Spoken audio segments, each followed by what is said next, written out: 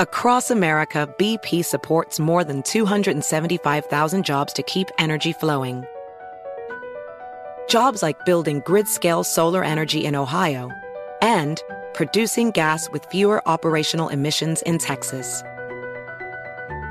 It's and, not or. See what doing both means for energy nationwide at bp.com/investing in America. Had enough of those supplements that leave you feeling nothing? Symbiotica is your solution to great-tasting, all-natural supplements that actually work. Crafted with premium plant-based ingredients, their products have no seed oils, fillers, or artificial nonsense. It's just pure goodness in every pouch. Try them out and actually feel the difference today. Visit Symbiotica.com and use code IHEART for 15% off plus free shipping on your subscription order. Again, that's 15% off plus free shipping on your subscription order. Go to Symbiotica.com. That's CYMBIOTIKA.com. Infiniti presents a new chapter in luxury, the premiere of the all-new 2025 Infiniti QX80, live March 20th from the Edge at Hudson Yards in New York City, featuring a performance by Jon Batiste. The all-new 2025 Infiniti QX80 is an SUV designed to help every passenger feel just right. Be the first to see it March 20th at 7 p.m. Eastern, only on iHeartRadio's YouTube channel. Save the date at new-QX80.com. Don't miss it. 2025 QX80 coming this summer. Cable news is ripping us apart, dividing the nation, making it impossible to function as a society and to know what is true and what is false. The good news is that they're failing and they know it. That is why we're building something new. Be part of creating a new, better, healthier, and more trustworthy mainstream by becoming a Breaking Points premium member today at breakingpoints.com. Your hard-earned money is going to help us build for the midterms and the upcoming presidential election so we can provide unparalleled coverage of what is sure to be one of the most pivotal moments in American history. So what are you waiting for? Go to breakingpoints.com to help us out. All right, folks, you've asked for it, and we have brought back a great longtime friend of the show, DC Bureau Chief for The Intercept, the one and only Ryan Grimm. Great to see you, my friend. Very excited to be here. We missed you, man. Yeah, we have missed you guys, too. Yeah, so Ryan, of course, has been over at Rising. The shows tape at the same time, so finally now we have an opportunity to bring him back into our little world here as well. So let's start with some of your latest reporting. Let's go ahead and throw this up on the screen.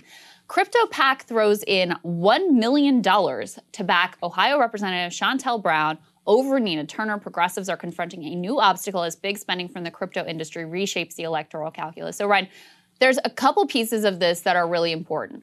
First of all, there's the piece of the amount of money that is flooding into this race of Shontel Brown versus Nina Turner, a lot of it coming from not great places. There's the piece of the Progressive Caucus endorsing Shontel Brown and sort of aligning with this corporate money that is flooding into the race. But then there's also a bigger story about crypto asserting itself in D.C. and becoming a sort of top influence peddler in a very short period of time. Right. The Shontel Brown piece is interesting, and it's a high-profile race because it's got that establishment progressive wing feel to it. But the piece is more broadly about this kind of new player on the field, which is crypto, and what they've been able to do because they have so much kind of disposable crypto cash, that they can target individual races and come in with huge amounts of money. Like I wrote about how they've already dropped $6 million and counting in this one sleepy Oregon Democratic primary. And what's the reason for that? Well, I mean, I think basically the reason is to elect this guy, Carrick Flynn, who worked for Sam Bankman-Fried's brother. And he grew up in Oregon and has spent like 10 years abroad, worked as a lobbyist and a researcher in D.C. And then he moved back in the summer of 2020, and now this CryptoPac is throwing millions of dollars behind him to elect him. Tell people who Sam Bankman-Fried is. He's this really fascinating, kind of eccentric, like philosopher guy, right? And he's he's 30 years old. Forbes puts his wealth at like $24 billion. He was a trader who left the kind of world of dollar trading and currency trading and got into crypto. And he built FTX, one of this gigantic crypto exchange. And so all of his money's tied up in crypto. And he is what they call it an effective altruist. And so in his whole life, he's been like, he says he went into investment banking basically went to Wall Street to make a lot of money so he could give it away. On this Peter Singer utilitarian, like, that's how you make the world. Yeah, this is very big in Silicon Valley.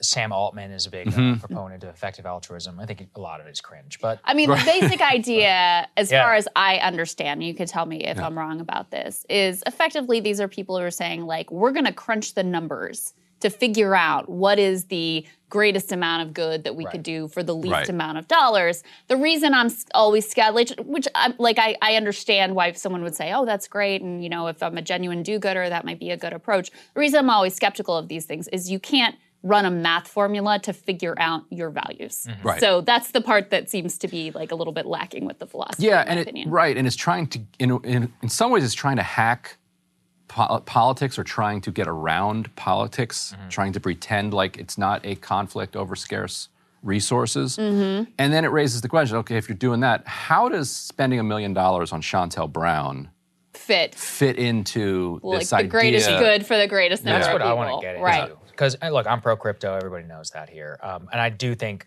these crypto packs, I don't think necessarily speak for the crypto community. Part of the problem is when everybody gets fantastically wealthy, everybody starts just throwing cash around and be like, I'm the person who's spoken for crypto. That's a great point. And what I'm curious about on Chantel is, like, what has she said in the past about crypto? Is she on the books as crypto? Or is there some, pro-crypto, or is there some, like, backdoor stuff happening? I can't find much, but the way this tends to work is that these organizations, and this is not just unique to crypto, but you have pro-Israel group, Sunrise Movement, everybody. They give surveys to candidates, and then the candidate answers the survey. And if the survey comes back with the right answers, you get money. This is an A+. Here's $6 million. Let me also say, somewhat less diplomatically, that Chantel Brown is someone who is more likely to be able to be bought than Nina Turner.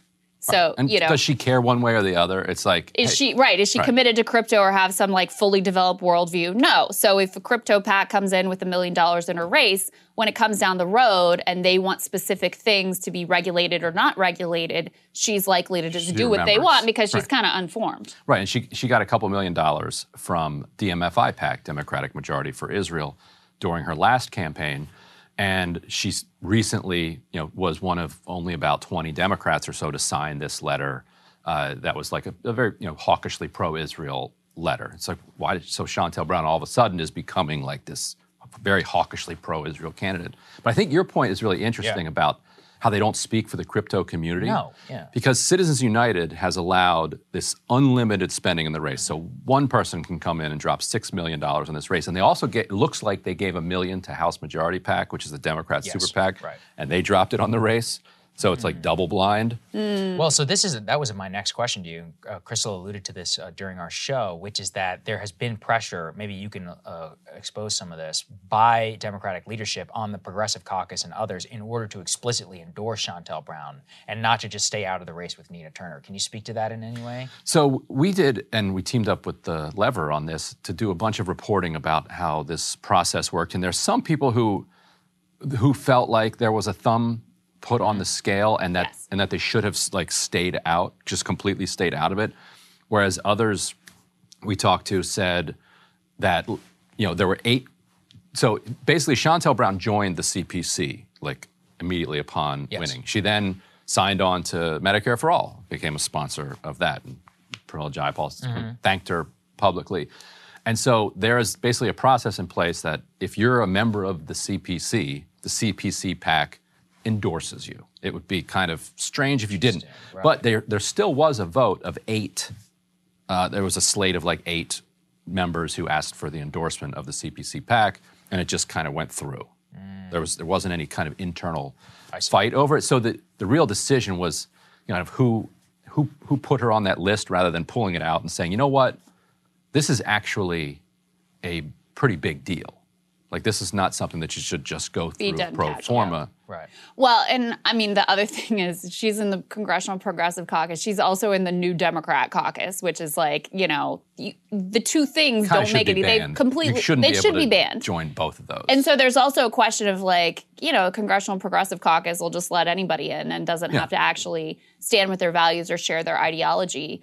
ultimately. On the crypto pack thing, I think this is so interesting because it is just another like form of influence peddling. And my understanding isn't Sam Bankman-Fried, his mother is also a big Democratic donor in California. I think so. Yeah. Barbara Fried is my understanding. And so it also seems like another sort of big money interest group that is trying to influence the Democratic Party writ large, not just in these individual races. Right. And if, let's say there were 5 million people who own crypto and like agree with Sagar and they love, they follow Sagar, relentless. And I was like, this guy's right. Like crypto. Don't give people ideas, man. Yeah. And they wanted to get together and each contribute. That's different. Like, okay, 100%. that's a grassroots effort to like push forward something that like the public wants. And that's actually much more in the spirit of crypto. It should, having a unilateral billionaire who, got lucky on a trade, like, let's all be honest here. Right. And then, all of a sudden. I've seen this constantly. Guys who bought Bitcoin in 2011 now think they're like philosopher kings. And they have the money. Look, it made a good bet. That's great. It worked out fantastically for you. That doesn't mean that you like know everything under God's earth. Yeah. And a lot of them have really get it to their head. So I think it's interesting in those two concepts, Ryan, just around both power, how it's the crypto people are spending it, but really I'm just the most curious on that House majority donation and whether that's linked to some other money, just simply because we know via Nancy Pelosi and some of these other Silicon Valley financier connections via like a Reid Hoffman, who's, as I understand, the biggest Democratic donor. Probably. Maybe outside of George Soros. Yeah. Right. And so for people following along, so there's the Senate Majority PAC and the House Majority PAC, and those are the super PACs basically run by Schumer and run by Pelosi. And all of a sudden, this PAC dropped $1 million on this race, where Bankman-Fried had already spent $6 million. And so all of the candidates collectively put out a statement saying, like, where did this money come from? Yeah, for a House race, this is insane, right? What was it offered? Right. Because House Majority PAC isn't just out. It should be a safe district. I think there's a good chance they'll end up losing it because of all of this weirdness. Because it's a terrible landscape for Democrats in general. Terrible landscape. And if it becomes clear that crypto like bought the nominee, then how's that going to play in the general election? Well, there's a funny detail in your story too about how there's another candidate in the race who decided, like, you know what? I'm going to get in. It's not just about the issues. You got to have money. So I'm going to get into crypto. I'm going to make a bunch of money, and then I'm going to run for Congress. A whole long game. And right. And so this other like crypto PAC is sort of bigfooting the actual crypto candidate. He's spent $2.5 million so far of his own money. Of his own money. Crypto money. He had run really 4 something. times before. He's got to be losing his mind. He had run as a Progressive Party candidate, 5%. Okay. Ran as a Green Party candidate, got 4%. Ran as an independent party, which is hilarious. I love it when there's an independent party. Like, how can you be both? So he ran as that. He got like 3% for Senate. Then he ran a 4th time and dropped out. And then he said, I need to go get rich. And he got into crypto, made a bunch of money. And he's like, I'm going to buy this seat. And he's spending all of his crypto. I don't know how much crypto he has. He's spending a lot of crypto. And then boom, Sam Bankman-Fried's like, you think you're rich? Here we go. I got $24 billion. So what do you know, what are their priorities? Like, what do they actually want to get with this money? Sagar would actually know better, but basically I think they just don't want regulation and taxes. Well, it depends, right? Which is that there's a lot going on in terms of like realized gains because this capital gains applies on that. But as I get it, it's actually less to do with Congress and more with the executive branch because a lot of this comes under the Department of the Treasury. Federal Reserve wants to do its own stable coin. And then there's also not disclosure requirements, but basically if they crack down on the way that this is getting deep, so I'm sorry. But it comes into the context of like the actual mining itself and the types of way. If you write the law in a specific way, you will actually disincentivize mining, which is the backbone of the blockchain, and it would make it so that it moves outside U.S. borders, which is not really what you want. Because, I mean, look, for all of the criticism and all that, the people who are mining Bitcoin in China or in Odessa in Ukraine were doing so with actually like very dirty energy. So there's also an energy use perspective. There's a national security thing about where exactly blockchain mining and all that is held. So it gets pretty deep, but that's really, if you care a lot about it, where a lot of the focus and that's is. where they want to be. Like they want to be. There you go.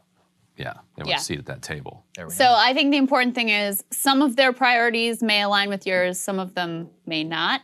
And the fact that you have this big money flooding in is shaping our political system just like any other big money interest group. Yeah. Ryan, thank you as always. Very interesting development in the Ohio Senate race. So President Donald Trump has gone and endorsed J.D. Vance in that. Let's go ahead and put this up there on the screen. Full disclosure here, as I've always promised you, anytime I know somebody, I am personal friends with J.D. Vance and have been for a long time. So take anything that I say with a grain of salt. Here is what the president said in his endorsement. MAGA patriots from across the nation are set to deliver an election landscape, blah, blah, blah, in the great state of Ohio. The candidate most qualified and ready to win in November is J.D. Vance. We cannot play games. It's all about winning. Like some others, J.D. may have said some not so great things about me in the past, but he gets it now. And I've seen that in spades. He is our best chance for victory in what could be a very tough race. The Democrats will be spending many millions of dollars. The good news is they have a defective candidate who ran for president and garnered 0% in the polls, blah, blah, blah. The bottom line is we must have a Republican victory in Ohio. So, some behind-the-scenes stuff. The battle for this endorsement has been incredible to watch. So there are multiple different candidates who are running, all of them claiming the MAGA mantle. Number one was Josh Mandel, who can best be described as a neocon swamp clown who is trying to paint himself as MAGA. He was... It's cartoonish what he's it's doing. Unbelievable. We played on Rising in the past, his like fake Southern accent. Oh, yeah, I love that. It's incredible. But watching this guy pretend to be some big bad warrior has just been really something to behold. Sadly, he was still always number one in the polls. And I honestly, absent the endorsement, I thought he was going to win the primary. Number two has been this guy, Mike Gibbons, who was really kind of more of a dark horse candidate who came in and spent millions of dollars. Now, the thing to understand is that the Club for Growth here in Washington, D.C., which is a much more libertarian organization, really declared war on J.D. Vance and spent millions of dollars trying to destroy his candidacy. J.D., in my opinion, really only had one chance of victory, and it's exactly what just happened here. Yeah. Was the Trump endorsement. Because I'm talking about millions spent on some of the past stuff that he had said about Trump. And look, I mean, for him, I think what he said was reasonable at the time, but like what he got into trouble for is he said he didn't vote for Trump. I believe he said that some Trump supporters, I'm not exactly sure what he said. He talked about racism as a motivator for Trump supporters. He said Trump was like another opioid. I mean, he said some very clear, strong anti-Trump things. Right, that's exactly. In 2016, then obviously Trump won the election, and then J.D. finds himself having to try to win a Republican open primary, which...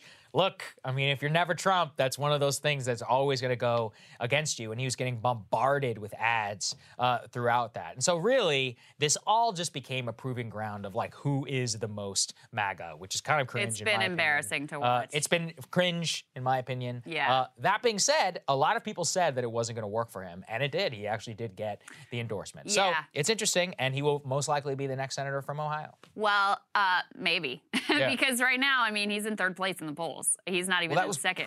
That was the pre-endorsement. Yeah. But, I mean, some of what we've seen in these other races is that while people are still very committed to Trump, it hasn't necessarily, his endorsements haven't necessarily translated. I mean, Georgia is the primary example of this where, we both really thought Kemp was probably done when Trump comes in and backs Purdue. And there's no one he has been more aggressively, opposed to in the Republican side than Brian Kemp.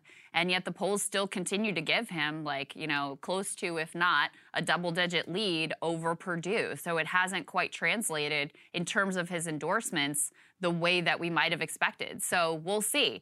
It's also very difficult to poll in these primaries. The polls are a little bit all over the place. But I was just looking on Real Clear Politics. Not one of the recent polls has J.D. in first, certainly. It's either Mandel or Gibbons. Most of them have him back in third. So I don't think that this is anywhere close to a done deal, which is why it's very risky that Trump ultimately decided to endorse J.D. here. That's why he continues to be more or less a long shot. And we saw, in Pennsylvania when he backed Dr. Oz.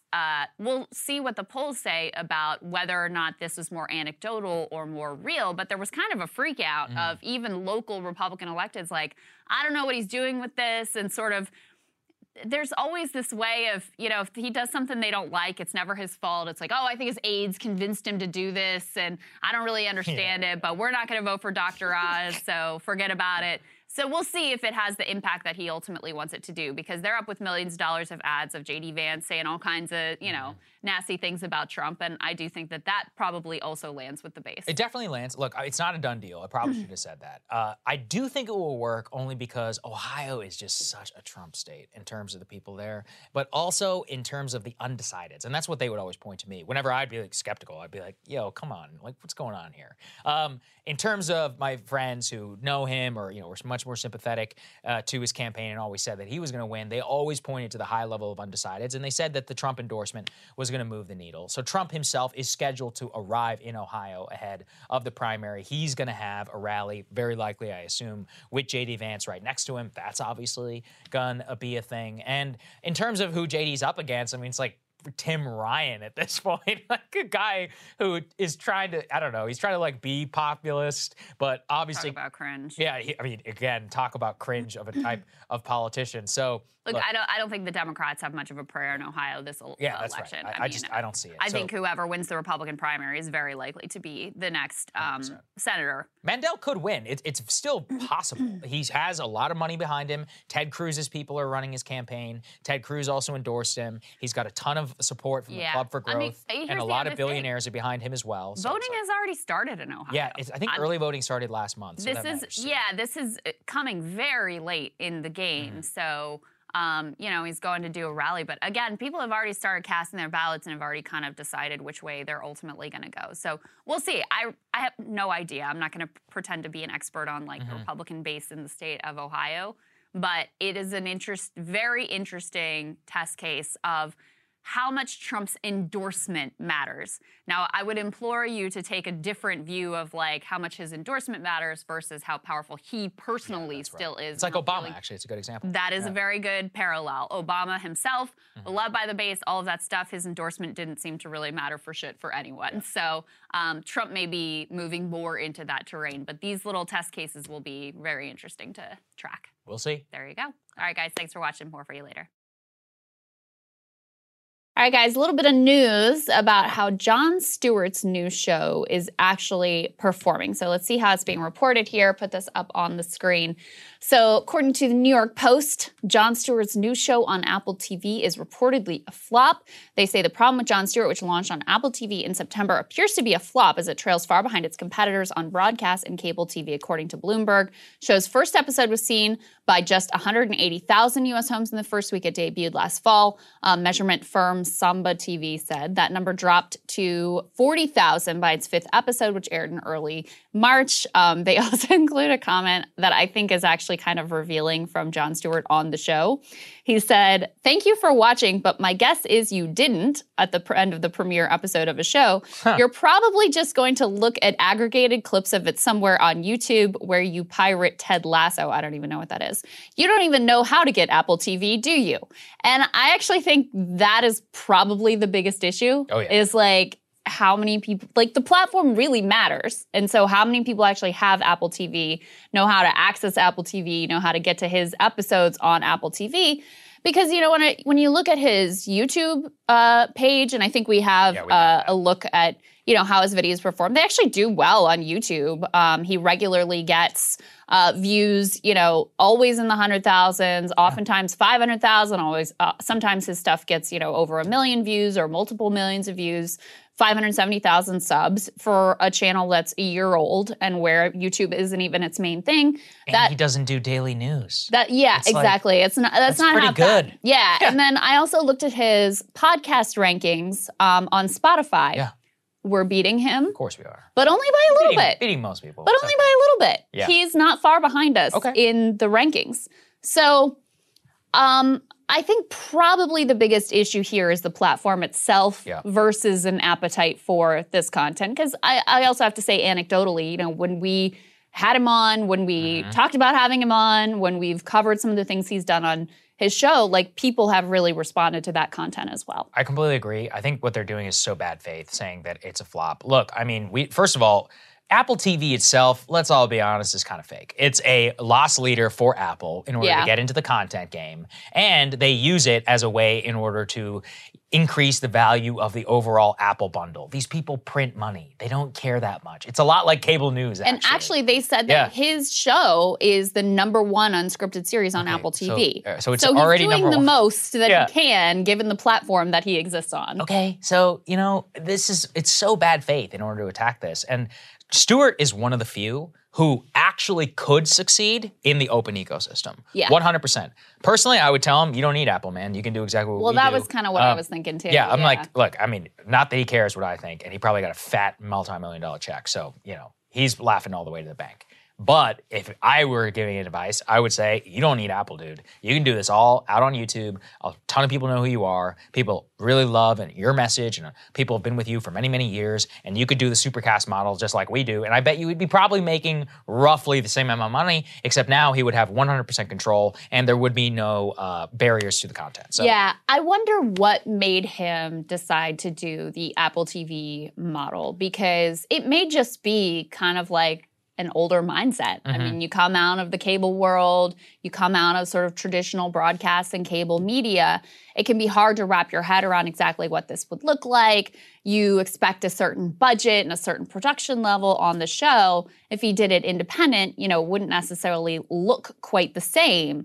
But there's no doubt what he would put out. Honestly, a more sort of informal format. Like if you've listened to the podcast, it has a little bit more of that just kind of like conversational. It's a little less highly produced. I actually think people would really respond to that from him because he's very sharp and he's very good off the cuff.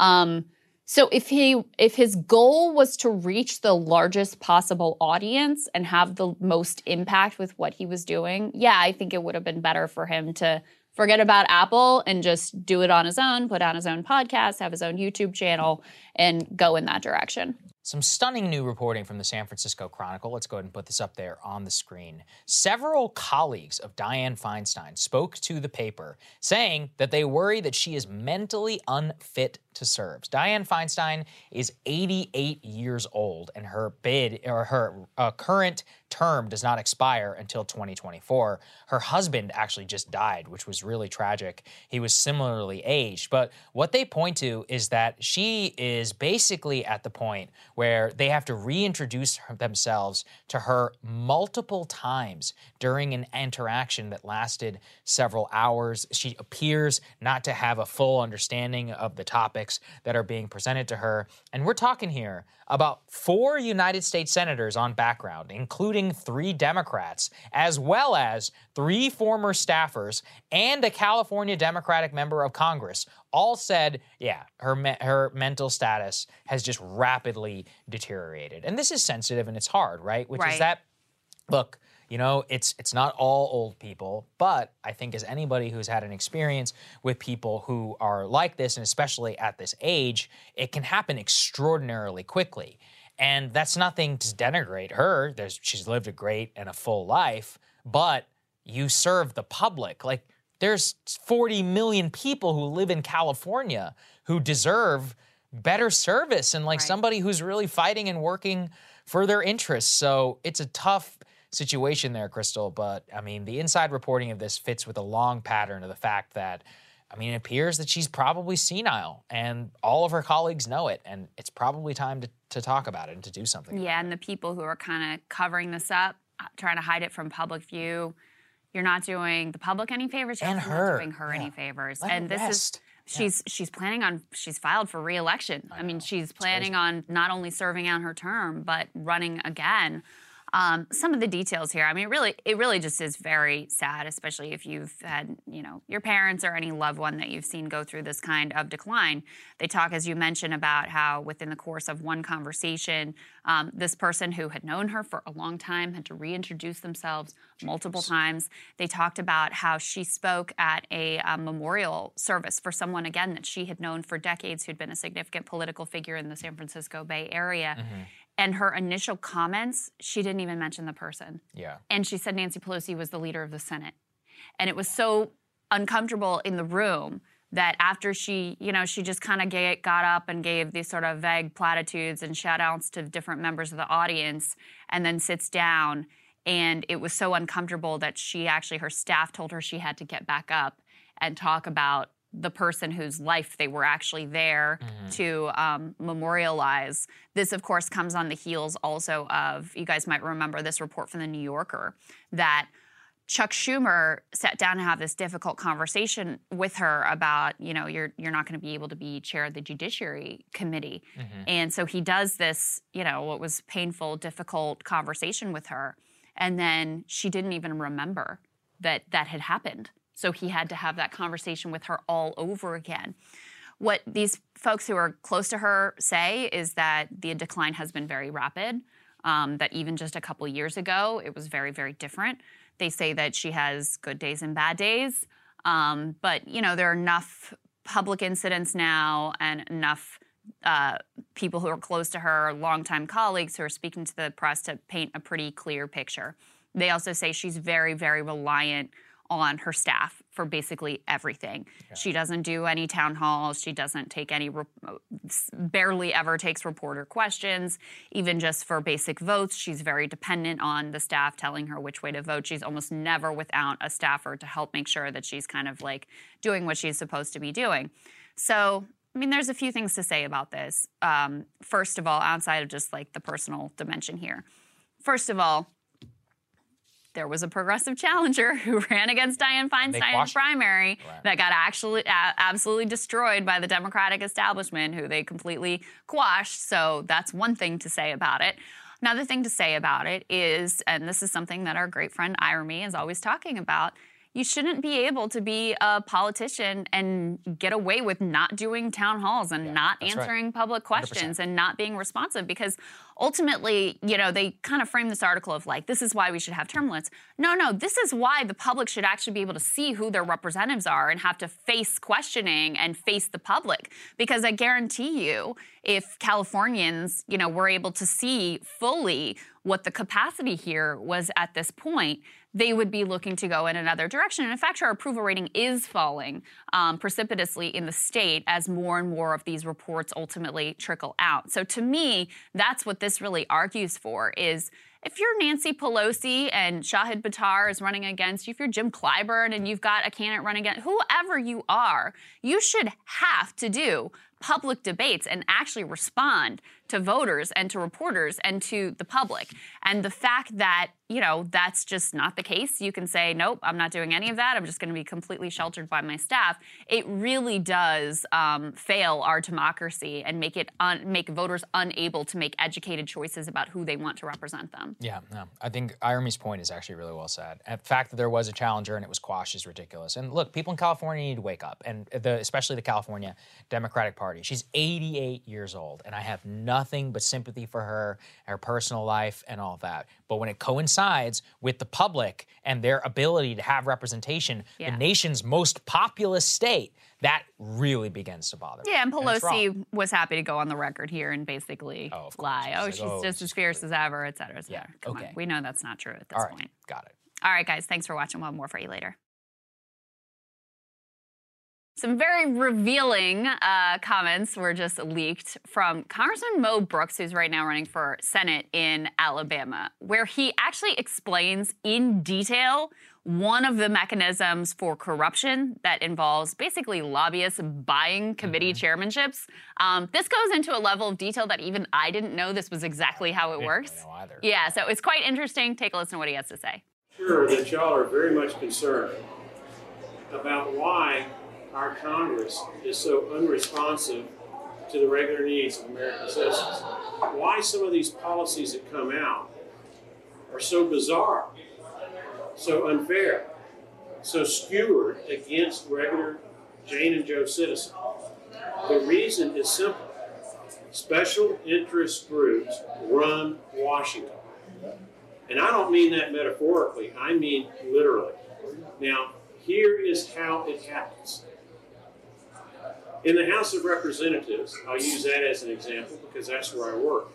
If you want to be chairman of a major committee, you have to purchase it.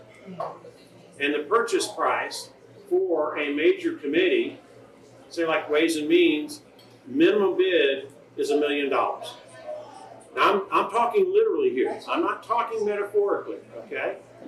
We have committees broken down by A group, B group, and C group. C are the cheapest, B are the most expensive, are middling, A is the most expensive. It's the most expensive because those are the committees that the special interest groups care the most about. So where does a congressman come up with $1 million to be chairman of one of these A committees? You can't get it from Joe and Jane Citizen, because Joe and Jane Citizen back home, they're not going to be contributing that kind of money. They don't have it. They need that money for their own families, okay? So let me finish. And so you have to get it from the special interest groups. And with the special interest groups, there is a quid pro quo. If you don't do what they tell you to do, they won't give you the money that finances your chairmanship.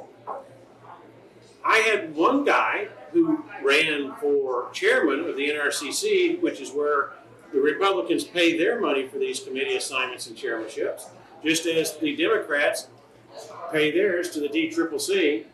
And this guy who wanted to be chair of the NRCC actually had a brochure. And that brochure had price listings written on it. And his argument for getting elected was, elect me, I will charge you less. Now you understand how the public policy debate is corrupted. When to be in a position of power, you have to do what the special interest groups require, which undermines the public policy debate. The money now is triumph. And I'll give you a second example. So it's not Mo Brooks talking, but there's real evidence to back this up. Congressman Thomas Massey, who, by the way, endorsed me yesterday afternoon. I should add that Rand Paul has also endorsed me from Kentucky. He had a lobbyist come up to him, and the lobbyist said, look, I will pay your $500,000 to be on Ways and Means if you will sponsor this patent bill. Thomas is brilliant. He has patents, MIT grad. And Thomas said, okay, I'll look at it. And he looked at it and said, no, this hurts the small inventor. The people with the power and the money are going to use that power and money to steal the patent rights from the person who actually had the idea, who should be reaping the rewards of that idea. And so Thomas went back to the lobby and said, nope, I'm not going to do it.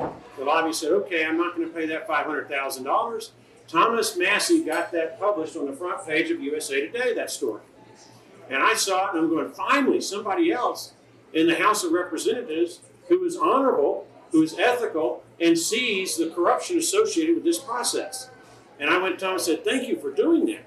And Thomas responded, well, I made one big mistake. It looked good to me. He said, well, I talked about it in terms of buying committee assignments, when really it's a rental agreement. You have to pay it every 2 years. Now, the national media knows about this. Both political parties do it, so neither party rises to the occasion and makes this a major public policy issue that would increase exposure about what's getting done. But if you want to know why our government is not properly facing the challenges that are in front of the United States of America, that more than anything else is the reason. Wow, $1 million. Kind of amazing. Yeah. I mean, of course, there's a lot to say about this. First of all, I have no doubt that this is how this actually works. And so it shows you it's not just like some of the things that we track in terms of the stock ban, in terms of like the campaign funds for you actually running for election. But this is very, very close to just a direct quid pro quo of we will fund your committee chairmanship, and you're going to be in charge of this committee that we have a lot of interest in, and we assume you're going to do right by us ultimately. Right. And see, this is the other thing, which is that the way that, so there's a two-pronged problem here, which is that the alternative to this previously was the seniority system, which is obviously awful. You don't just want a bunch of geriatric old people luck into committee chairmanships because they happen to have been there for 40 years. That's how it was in the 1960s. The Democrats actually still abide by the seniority system for ranking members whenever it comes to their committee chairmanships, which causes its problems, as we can see. The Republicans, however, have rotating committee chairmanships. That's a good thing if it's merit-based. Right. Instead, what it is controlled by the Central Committee and by the GOP leader in terms of who gets a committee ship and who doesn't. Now, and that, what he's referring to there is the $1 million, is that you have to have raised a significant amount of money, not just for yourself, but for the National Party and for the committee to reelect. And by doing that, the political is then tied to your direct ability to have a chairman. Now, when you're chairman, why does that matter? The chairman decides which legislation gets to move in and out of committee, which gets to get debated, which gets to have petitions, he gets to schedule hearings, all of that. Has an immense amount of power over legislation. Also, don't forget, the House, the People's House, as written in the Constitution, is where all taxation legislation has to originate in terms of financing, appropriations, and all of that. Not the Senate. The Senate has to advise on this, but they don't have the same level of impact. So then the chairmanship matters even more in terms of House Ways and Means, House Appropriations. Yeah. And those are the people, coincidentally, who get the most amount of donations and have the ability in order to have a significant amount of influence and get invited all around town into the most fanciest dinners because they have such an immense amount of power. So that's like a short history of how the system came to be, but it's a perfect example of institutional corruption. Yeah. And I know this stuff sounds boring, but I mean, how the committee ships get doled out, it impacts you in a way that you don't even probably know. Well, and then, of course, the other piece of this is like, I mean, obviously, this dude is hardly a paragon of virtue. Oh, like, sure. you look at him, and I just pulled up his open secrets. He gets tons of money from, like, real estate interests and developers and also a bunch of sort of, like, military industrial or like space tech type of companies. So he's playing the game himself. He's exposing the game here in this regard, but he is in no way are his hands clean. And it's interesting because as he goes on, the clip goes about 5 minutes. The whole thing is worth watching. You can take a look. I think I tweeted. I think Ryan Grimm tweeted it and others. But he goes on to tell this anecdote about Jamie Comer, Thomas Massey, different Kentucky congressman. Thomas Massey, who's kind of a libertarian, so he's credible in terms of when it comes to corruption and how he'd written this op-ed for USA Today exposing how all of this worked and how one lobbyist had offered to basically buy him this committee chairmanship. And then, not like just a couple weeks later, there he was, after he had been decrying how terrible this was, there he was sending out invites to all the lobbyists in Washington to come to some fundraiser for him. So even the ones who tell the truth, a lot are of broke these too, people, right? they love to posture, but then they're just as guilty as playing the same game as everybody else. Yeah. So that's nice the other little problem. preview into the system there. Indeed. All right, guys, thanks for watching. More for you later. Hey guys, Kyle Kalinske is letting us post some of the clips from his channel that we think you guys will really love in the Breaking Points community on our channel. Yep, let's get to it. So Noam Chomsky has been doing a bunch of interviews recently. He spoke to Nathan J. Robinson of Current Affairs, and he also spoke to Jeremy Scahill of The Intercept. He's a busy man for being 178 years old, if I don't say so myself. So first, what I want to do, I'm going to get to a video in a second. It's, a piece of the interview he did with Jeremy Scahill of The Intercept. But before I do that, let me show you the thing he said to Nathan J. Robinson, which is leading to quite a bit of backlash online. And I would say it's, bipartisan backlash to some extent. But anyway, so somebody tweeted, "Sage old Noam Chomsky patiently explaining to Ukrainians, few of whom I suspect he's actually spoken to about this, that they really have no choice but to surrender and concede to Russia virtually everything it demands, quote, because that's just the way the world works. Disgraceful." So this is what somebody said, a guy named Vincent Artman. So let me read the passage that he puts in the tweet here, the passage that people are angry at him over. So Chomsky said the following, "So I'm not criticizing Zelensky. He's an honorable person and has shown great courage. You can sympathize with his positions, but you can also pay attention to the reality of the world, and that's what it implies. I'll go back to what I said before. There are basically two options. One option is to pursue the policy we are now following, to quote Ambassador Freeman again, to fight Russia to the last Ukrainian. And yes, we can pursue that policy with the possibility of nuclear war. Or we can face the reality that the only alternative is a diplomatic settlement, which will be ugly. It will give Putin and his narrow circle an escape hatch. It will say, here's how you can get out without destroying Ukraine and going back to destroy the world. We know the basic framework is neutralization of Ukraine, some kind of accommodation for the Donbas region with a high level of autonomy, maybe within some federal structure in Ukraine, and recognizing that, like it or not, Crimea is not on the table. You may not like it. You may not like the fact that there's a hurricane coming tomorrow, but you can't stop it by saying, I don't like hurricanes, or I don't recognize hurricanes. That doesn't do any good. And the fact of the matter is, every rational analyst knows that Crimea is, for now, off the table. That's the alternative to the destruction of Ukraine and nuclear war. You can make heroic statements if you'd like about not liking hurricanes or not liking the solution, but that's not doing anyone any good. Okay, so I should note here that when he says Crimea is off the table, he's clearly not saying Crimea is off the table as in that will continue to be part of Ukraine. He's saying Crimea is off the table as in Russia's had control of it since 2014, and so it's going to be under Russian control either officially or in some unofficial way, but it will not leave Russian control. So, a lot of criticism over this. I would say the aspect of the criticism that I understand is, you know, if Noam Chomsky is talking about the war in Iraq, I don't think Noam Chomsky would say something along the lines of, you know, Iraq needs to live in the real world and understand that you're going to have to make some giant concessions to the marauding imperialist invader. That wouldn't be the bulk of his commentary. Now, that's because he's from the U.S., and so he feels responsible for the actions of the U.S., and so he would put the burden more on us. But I do get the criticism in the sense that, you know, large superpowers do messed up things. And you can, like, across the board denounce it when the U.S. does it, but also you can recognize when another large, powerful government is doing a messed up thing and put the burden and the onus on that country. So I don't know if I'd call it a blind spot, but I'd say there is a problem with his thinking here where, you know, again, if it was the U.S. doing it, he would reserve the bulk of his commentary to bashing the aggression of the U.S., but when Russia is illegally invading another country and occupying it, he doesn't, there's not much of that.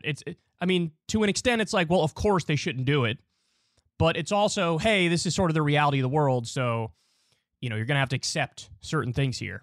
And so I do understand the criticism to some extent. However, I also think people are sort of misstating Chomsky's position because you can take this little portion out of the interview and say, this encapsulates everything about Noam Chomsky's position. But that's definitely not true because I watched that entire interview, or I watched a lot of the interview he did with Jeremy Scahill over at The Intercept. And now, let me show you that video so you get a more fully fleshed out take on what his position really is. We can take time to talk about the broader historical context, and you've been discussing this a lot in other interviews. But I want to just start by asking you, is there any aspect of the U.S., NATO, and European Union response to this invasion that you believe is just? The weapons transfers to Ukraine, the sweeping economic sanctions and attempts to entirely isolate not only Russia and Putin, but ordinary Russians. Is there any aspect of the government response to this by the US, NATO, or the European Union that you agree with? I think that support for Ukraine's effort to defend itself is legitimate. If it is, of course, it has to be carefully scaled so that it actually improves their situation and doesn't escalate the conflict to lead to destruction of Ukraine and possibly beyond.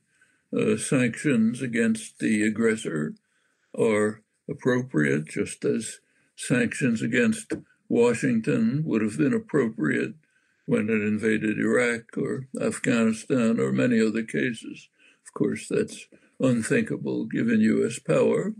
And in fact, the first few times it has been done, the one time it has been done, the U.S. simply shrugged its soldiers and escalated the conflict. Well, that was Nicaragua, when the U.S. was brought to the World Court, condemned for unlawful use of force, ordered to pay reparations, responded by escalating the conflict. But so it's unthinkable in the case of the U.S., but it would be appropriate. However, I still think it's not quite the right question. The right question is, what is the best thing to do to save Ukraine from a grim fate, from further destruction? And that's to move towards a negotiated settlement. There are some simple facts that aren't really controversial. There are two ways for a war to end. One way is for one side or the other to be basically destroyed, and the Russians are not going to be destroyed. So that means one way is for Ukraine to be destroyed. The other way is some negotiated settlement.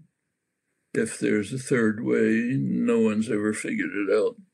So what we should be doing is devoting all the things you mentioned, if properly shaped, but primarily moving towards a possible negotiated settlement that will save Ukrainians from further disaster. So that's his full position. And when I look at him describe his full position, I think that's very reasonable. I don't see much to pick apart there. So let's go through it. He says, support for Ukraine's effort to defend itself is legitimate. And then he adds the caveat, if it's carefully scaled and doesn't escalate.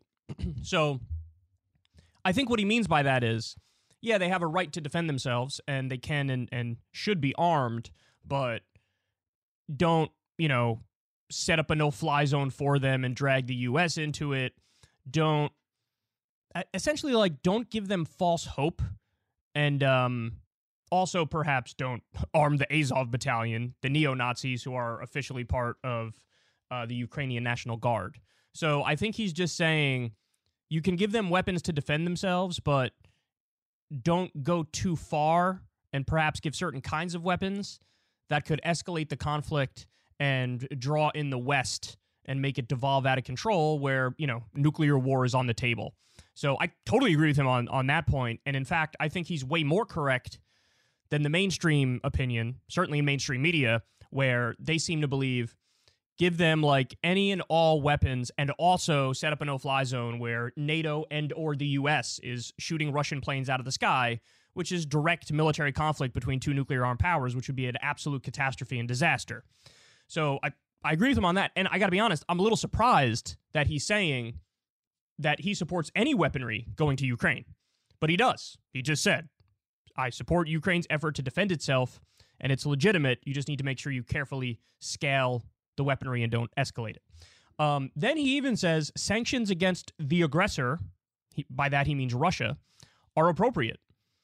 He goes on to say, as it was, if people wanted to sanction the U.S. after what we did in Iraq, that would have been appropriate. Now, I will add the little asterisks here, and this is just my position, but I'm sure he would agree if somebody were to bring this up to him. I don't support any of the sanctions that hurt the Russian population. I would try to target the sanctions as much as possible to Putin, his inner circle, the military, the oligarchs. And really, as a matter of principle, I think that's the best response. Even if it doesn't lead to quote-unquote positive outcomes, you can't just let one country invade another sovereign country and sit there and watch it. Now, again, I'm consistent on that because I say the same thing when the U.S. does it. Nobody should just sit there and watch the U.S. commit war crimes and invade sovereign countries. It's wrong when we do it, so it's wrong when Russia does it. So there should be standards and rules and laws that are upheld in the process of that. So Chomsky doesn't say here that he supports or doesn't support the sanctions against the people of Russia, but I assume he'd agree that going after the people of Russia is way too far because that's just collective punishment and they're innocent bystanders. They didn't do anything wrong, and so you shouldn't crack down on them. But look, I mean, when you look at the first comment that I shared with you from the interview with Current Affairs, you would have no idea that this is what Chomsky believes as well. To some extent, arming Ukraine to defend themselves and to some extent sanctioning Russia are totally legitimate. So now you see maybe the backlash was way overblown and people were strawmanning him to some extent in the sense that it's misleading to just show that comment of his without giving the rest of his position. Then he goes on to say there's going to have to be a negotiation and some diplomatic settlement. Effectively, because the other options are what? Like, what are the other options? Endless escalation to eventual World War III? That's a potential, another option. Or an endless 10-year war where, Russia is just bogged down in Ukraine and you get the death toll rising nonstop.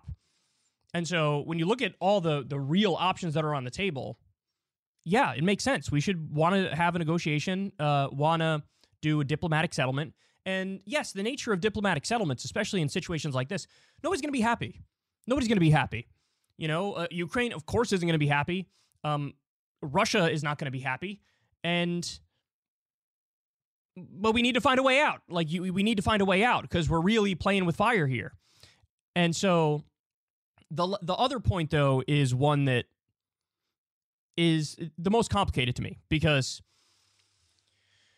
what would that settlement look like? That's the question. Well, I've reported to you guys, based on a number of things I've read and a number of things that have been reported, that Zelensky had put on the table basically all of Russia's main asks.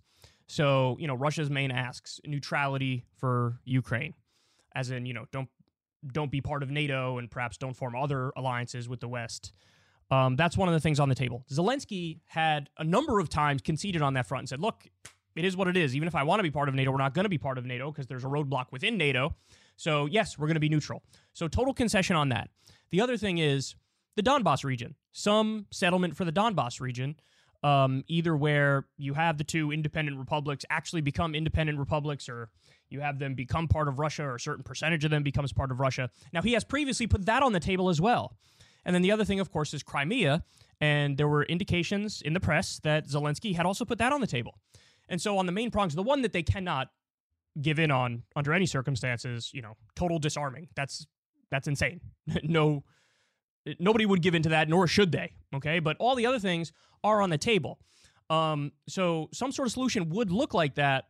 But now I've since seen headlines talking about how certain things here are now off the table. So if Zelensky had put, particularly I think the Donbass region and Crimea, they were put on the table, and now I've read some headlines within the past 2 or 3 days that they're off the table. So I don't really know now, what truly is on the table and what isn't on the table. But any sort of deal is going to include most of those things, or all of those things. I will say there's one response to Chomsky here which could be correct, but we just have no way of knowing, which is an argument you could make if you disagree with Chomsky is, look, you want to have some diplomatic settlement, right? And you want to enforce that and get relative stability and peace. Any reasonable person would understand that. But what if you do that and then Russia doesn't stop? What if you do that and you can't appease Putin because he's got his mind set on further territorial expansion? And so then you have a situation where it would be fair to call everybody who is pushing most aggressively for peace Neville Chamberlain. And it's like, you guys are naive. Look at what you did. You made a deal with the devil, and then now the devil is doing what the devil does. And so that's the only critique I could see of Chomsky that is actually sound, in the sense that you are accepting all of the contours and nuances of his argument, and you accurately represent his position, and then you respond to it. Now, this is not the critique I see coming against Chomsky. People are not making that critique, but that is a theoretical critique you could make if you disagree with him. But my position on it is, you got to take the chance. Like, you got to give peace a chance. You have to try to get some sort of settlement here. And again, it's not going to make anybody happy, but it's doable, and it's the least bad of all bad options. But I will say, it's not my decision to make, right? Now, the U.S., our negative role in this is that we don't appear to be offering an off-ramp. We don't appear to be wanting a diplomatic settlement. But you could argue, Putin doesn't want it either, right? Or else he would have already made it if some of those things were actually on the table. But my take is, you have to try. You have to try to give peace a chance, because the other options are just significantly worse.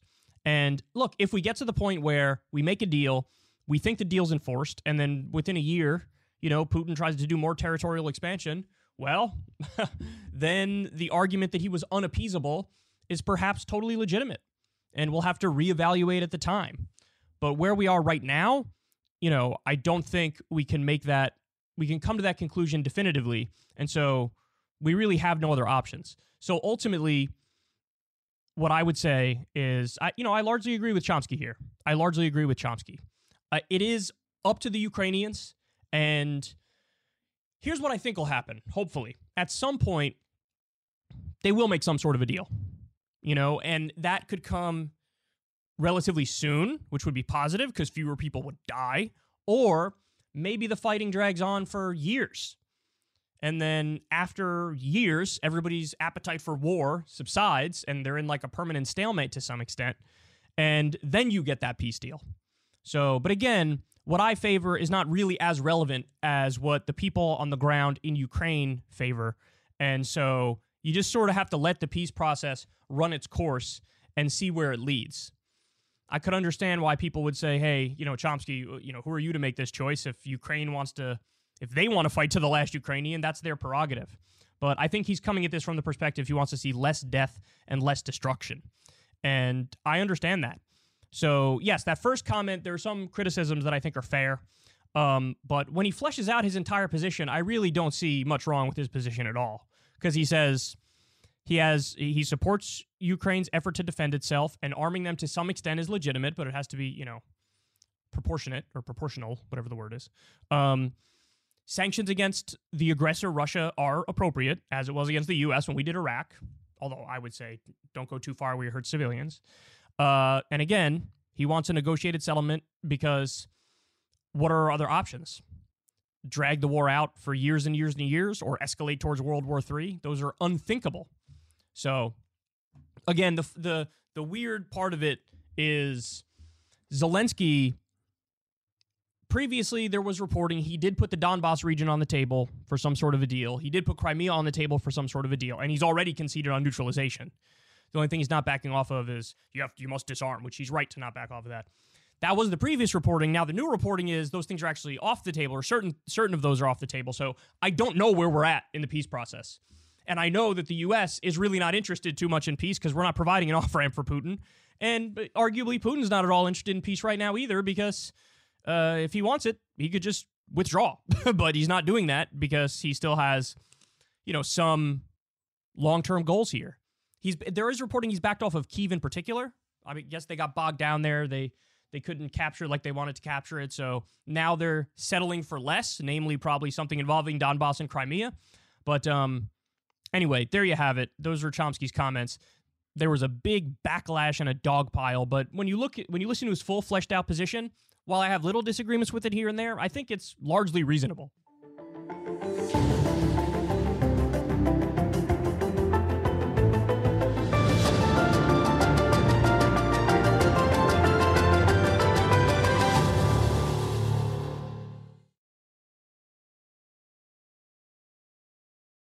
Infinity presents a new chapter in luxury, the premiere of the all-new 2025 Infinity QX80, live March 20th from the Edge at Hudson Yards in New York City, featuring a performance by John Batiste. The all-new 2025 Infinity QX80 is an SUV designed to help every passenger feel just right. Be the first to see it March 20th at 7 p.m. Eastern, only on iHeartRadio's YouTube channel. Save the date at new-QX80.com. Don't miss it. 2025 QX80 coming this summer. What's up, y'all? Janice Torres here. And I'm Austin Hankwitz. We're the hosts of Mind the Business, Small Business Success Stories, a podcast presented by iHeartRadio's Ruby Studios and Intuit QuickBooks. Join us as we speak with small business owners about the tools they use to turn their ideas into success. From finding that initial spark of entrepreneurship to organizing payments and invoices, we've got you covered. So follow and listen to Mind the Business Small Business Success Stories on the iHeartRadio app or wherever you get your podcasts. All-inclusive vacations make life easy with endless eats, bottomless drinks, and never-ending fun. So booking an all-inclusive vacation should be easy too, right? That's where Apple Vacations comes in. Book your all-inclusive getaway with Apple Vacations and receive exclusive perks at select resorts. You'll find the best deals to Hyatt, Zilara, Riviera Maya in Mexico and enjoy a selection of exclusive nonstop vacation flights. turn on easy mode at applevacations.com or call your local travel advisor to get started. Visit applevacations.com or call your local travel advisor to get started.